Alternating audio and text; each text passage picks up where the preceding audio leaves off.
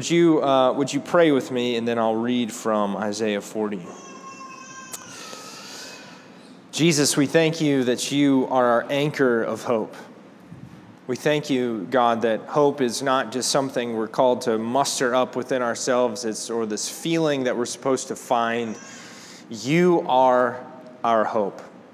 And God, we confess that we have clouded vision and we lose sight of you. We prayed this morning that your word would call us and that by your word we might respond.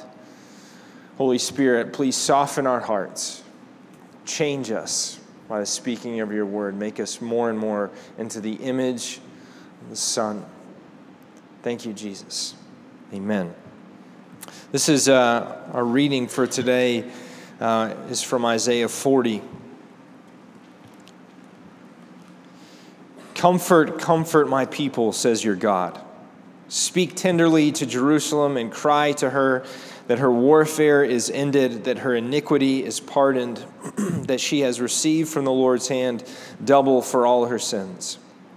A voice cries, in the wilderness, prepare the way of the Lord, make straight in the desert a highway for our God. Every valley shall be lifted up, and every mountain and hill shall be made low. The uneven ground shall become level, and the rough places a plain. And the glory of the Lord shall be revealed, and all flesh shall see it together, for the mouth of the Lord has spoken. A voice says, cry, and I said, what shall I cry? All flesh is grass, and all its beauty is like the flower of the field.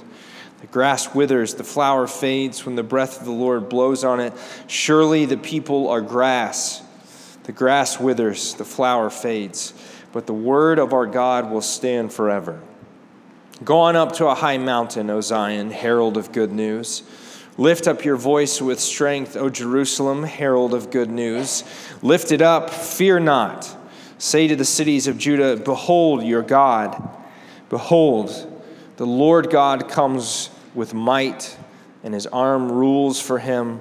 Behold, his reward is with him, and his recompense before him. He will tend his flock like a shepherd. He will gather the lambs in his arms.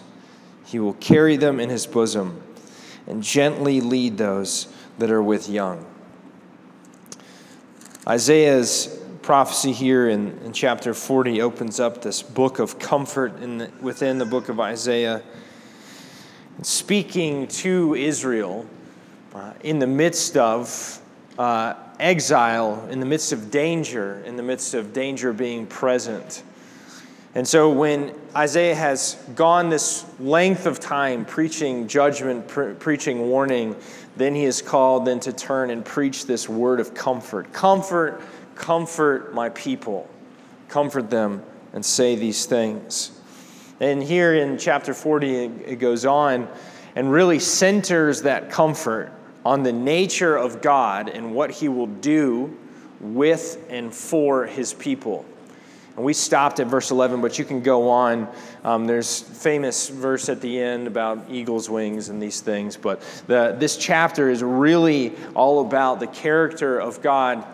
What can you do except hope in the face of God? As you look at God, how else can you respond except with hope? This is the comfort with which God comforts his people is himself. The nature of his comfort is himself. It's not the things that he will give. It's not the present circumstances. It's not this sort of vague feeling that he calls them to. It is him. It's himself. The comfort of God for his people is him. And we heard the beginning of Mark's gospel this morning that references back to this, that Israel should get ready because God basically is coming close. Somebody is sent ahead of the messenger of the Lord and tell them, prepare the way for the Lord, bring down the mountains, bring up the valleys, get ready because God is going to march in. The comfort then is that God is coming. And this is the good news of God. We are in the season of Advent, and we are stuck between the two Advents, the two comings of Christ. And so we are called into this bi-directional life where we look backward and forward at the same time. We talked about that last week. Last week we talked about how we read the prophets and we ask the question, are we really ready for God to come? Do we really want God to come?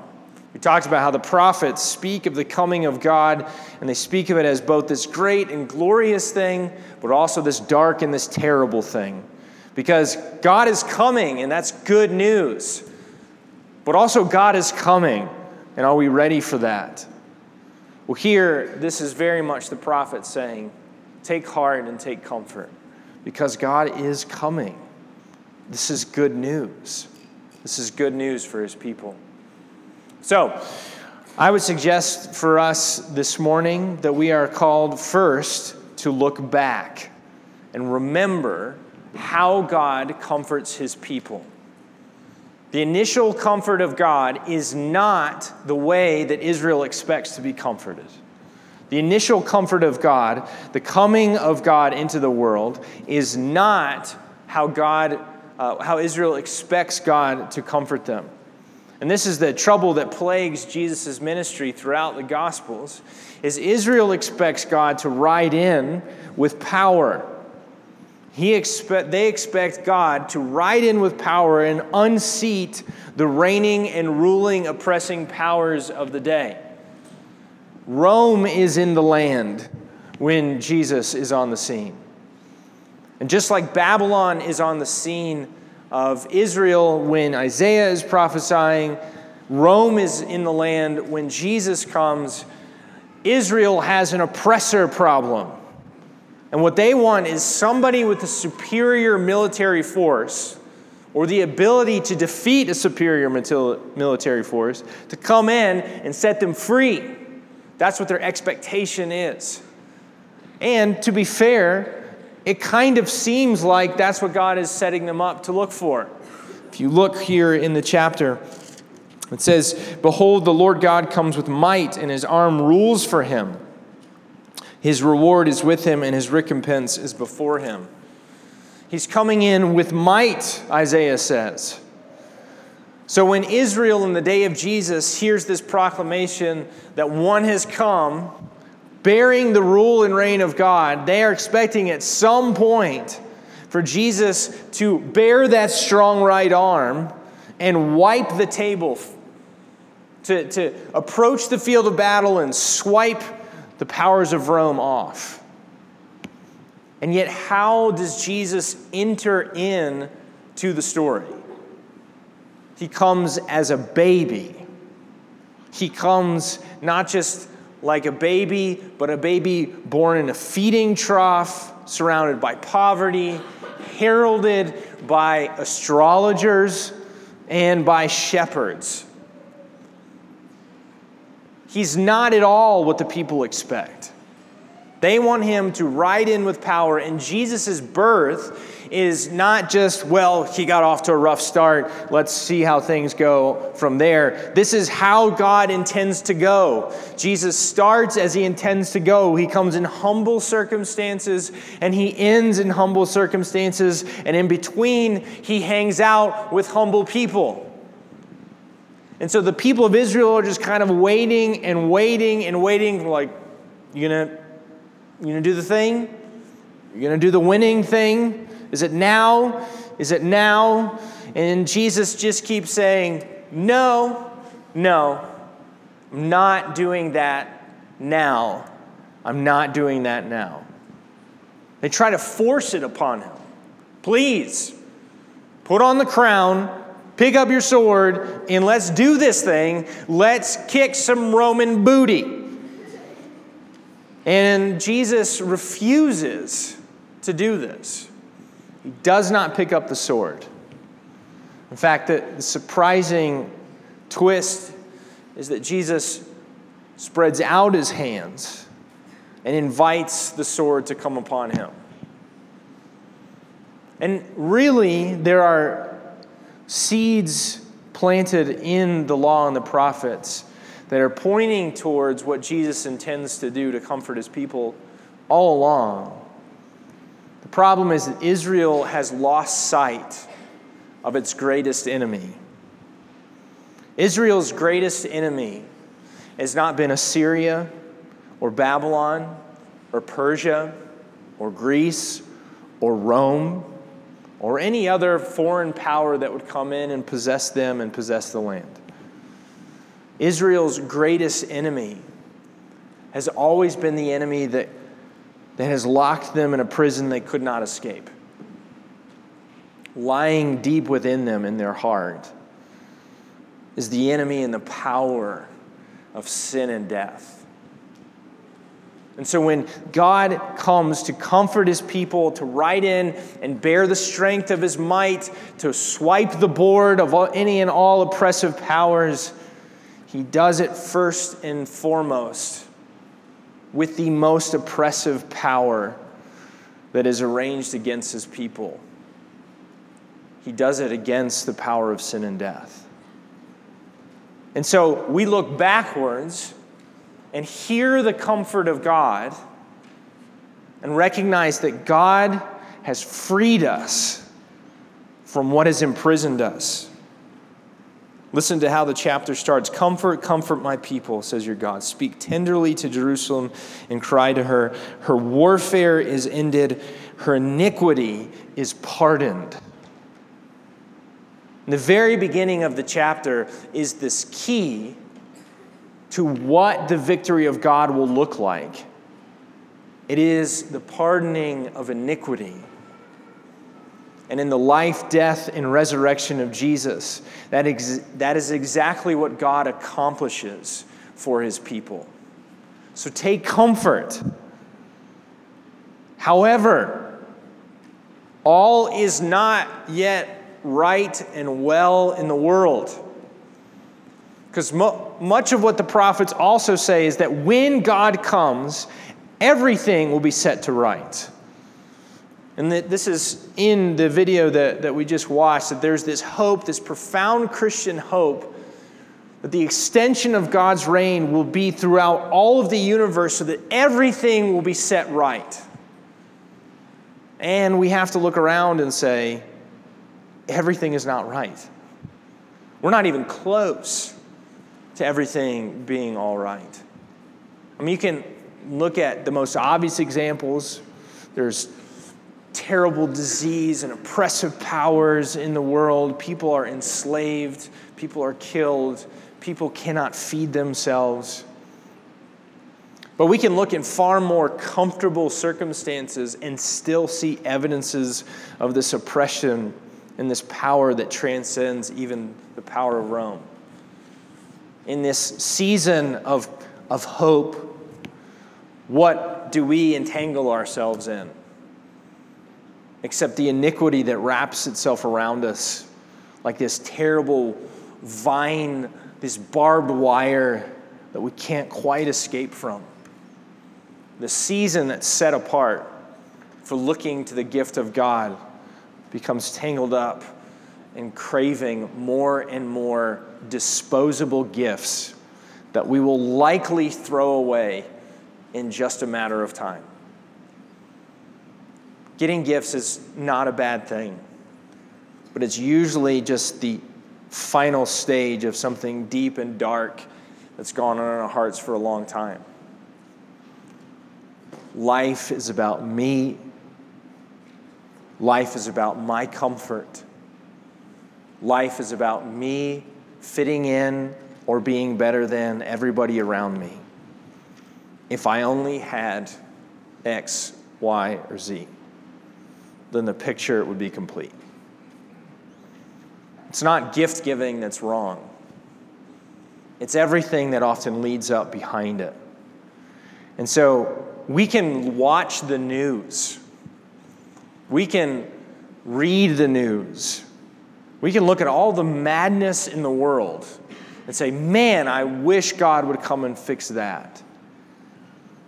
But we still yet need full deliverance inside of us, this rending inside of us, that we, the people of God, know that our hearts are supposed to be fulfilled in Jesus, and yet we still find ourselves sliding back in to these ugly, dark, consuming habits within us.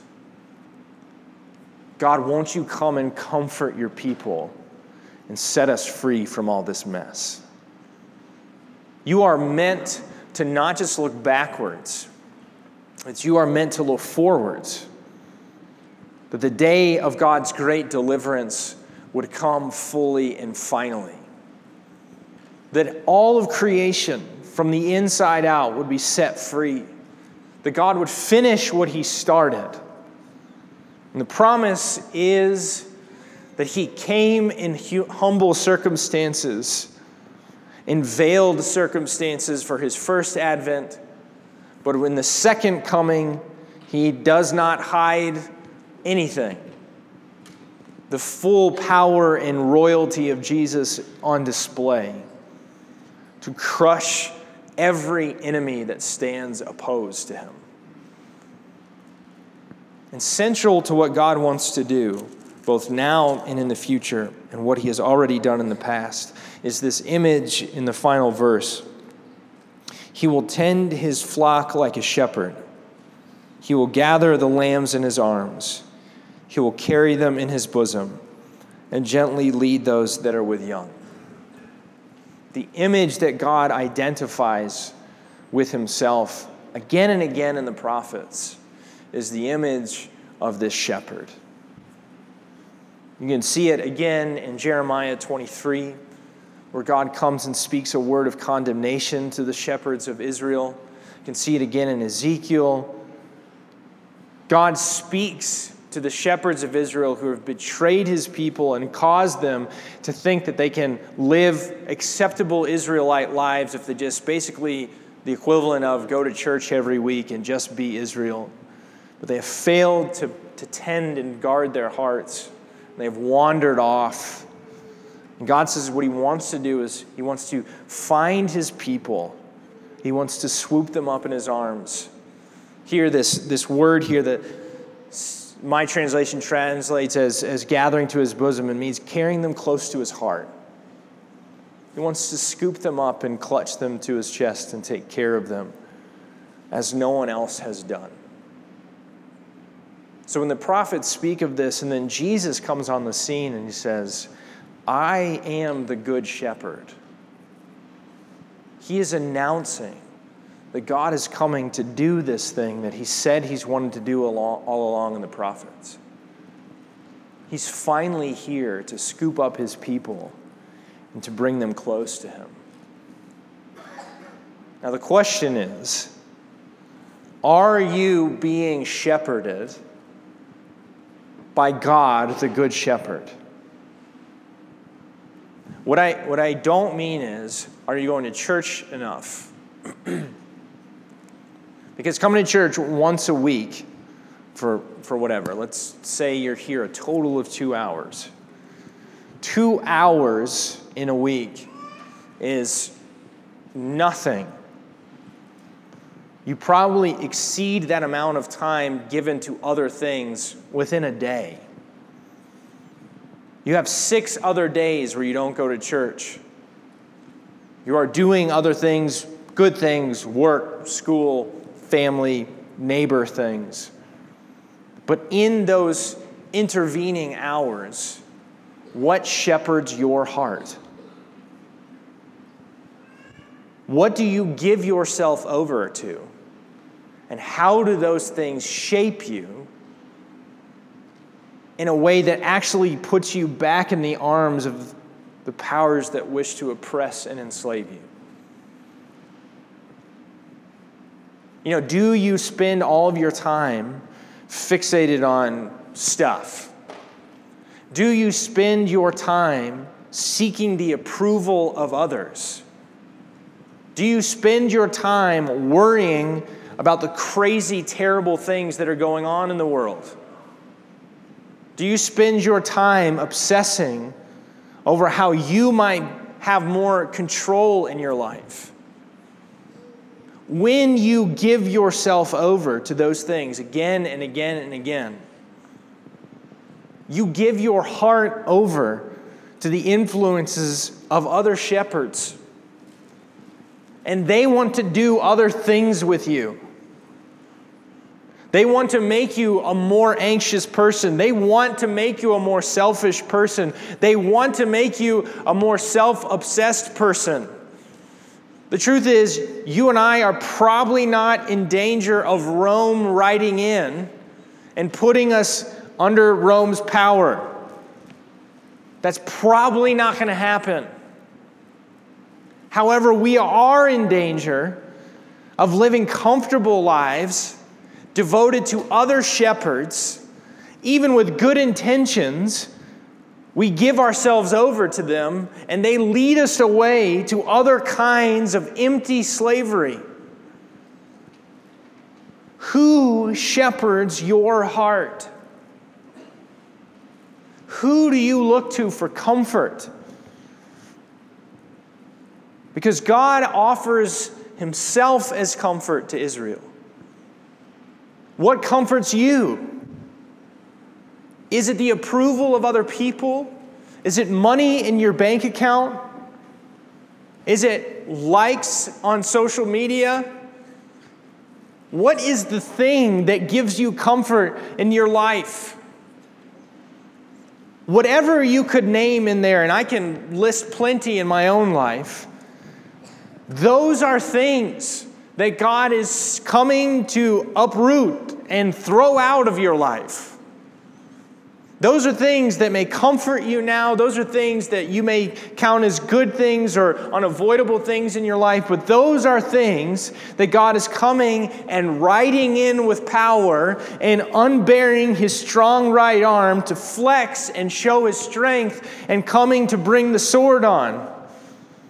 It's not that he's going to ride into our life right now and kick out Rome with the power of the sword. It's whatever is holding you and I captive, he's coming in to strangle and kill. Comfort my people, and tell them that I'm coming. We look back to the first coming of Jesus, and we say, God surely comes for his people. We look forward to the day when we might be delivered. And we say, God, come deliver your people. There is a position that you and I are called to take up in this chapter in Isaiah 40. Here in verse 9 it says, Go up on a high mountain, O Zion, herald of good news. Lift up your voice with strength, Jerusalem, herald of good news. Lift it up, fear not. Say to the cities of Judah, Behold your God. This is the personified city of Jerusalem who is called to stand up and be witness, to stand up and proclaim the deliverance of God. You and I are called to live lives that speak of God's deliverance, and then to testify to that deliverance in a world that is hungry for real, substantial hope. You and I are called to be heralds of the good news of God's coming. And people will look at you and they will say the same kinds of things that they looked at Jesus and said, Is this it? Kind of expected more. Could there be lights?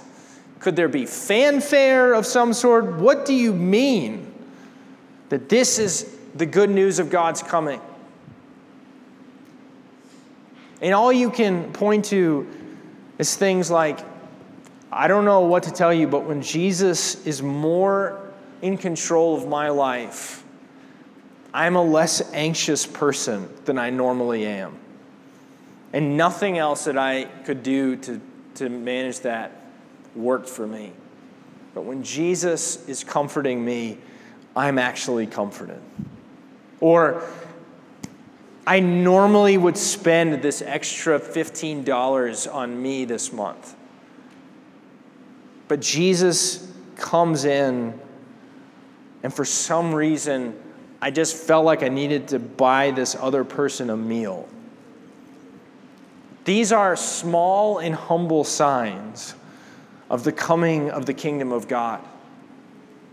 And from now until the day when Jesus rides in power and glory, these are the advancing signs of the kingdom. Small and humble ways where God is subverting the powers that oppress and control us. When you are letting God shepherd and deal with your heart and free you from these things that have their grips on you, these are not small and insignificant things that God is doing. This is not the moment where the people of God stop and say, man, I really wish there'd be like lights or trumpets or something. These small and faithful things are evidences that the birth of Jesus was not a meaningless thing in history, but it was the first. It was the beachhead. It was signs that the invasion has come and is coming. What are you being comforted by? What occupies the focus of your heart? What to you is good news? Any answer to those kinds of questions that is outside of the name of Jesus means there is danger yet in your life. But the good news is that Jesus comes. If you are here this morning and you're saying, I don't know what to do with that, that seems really hard to let all of these little things be crushed by somebody else. The good news is you don't have to be good enough and strong enough to make that happen. It is Jesus who is the good news. Your hope does not have to be all about you feeling hopeful enough. The good news is Jesus.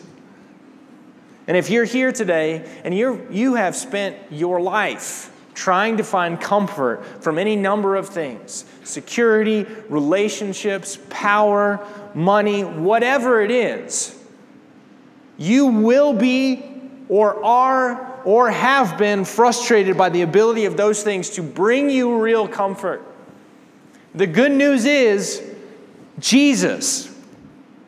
Jesus is the comfort that you have been longing for, you've been hungering for, and He is not far off from you. He is close, He is at hand. Take comfort in Jesus and Jesus alone. This is the plan.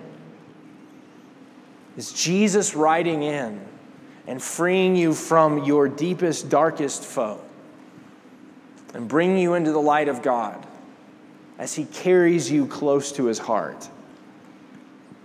What are you comforted by this Advent season? Take comfort in the comfort of God. Would you pray with me?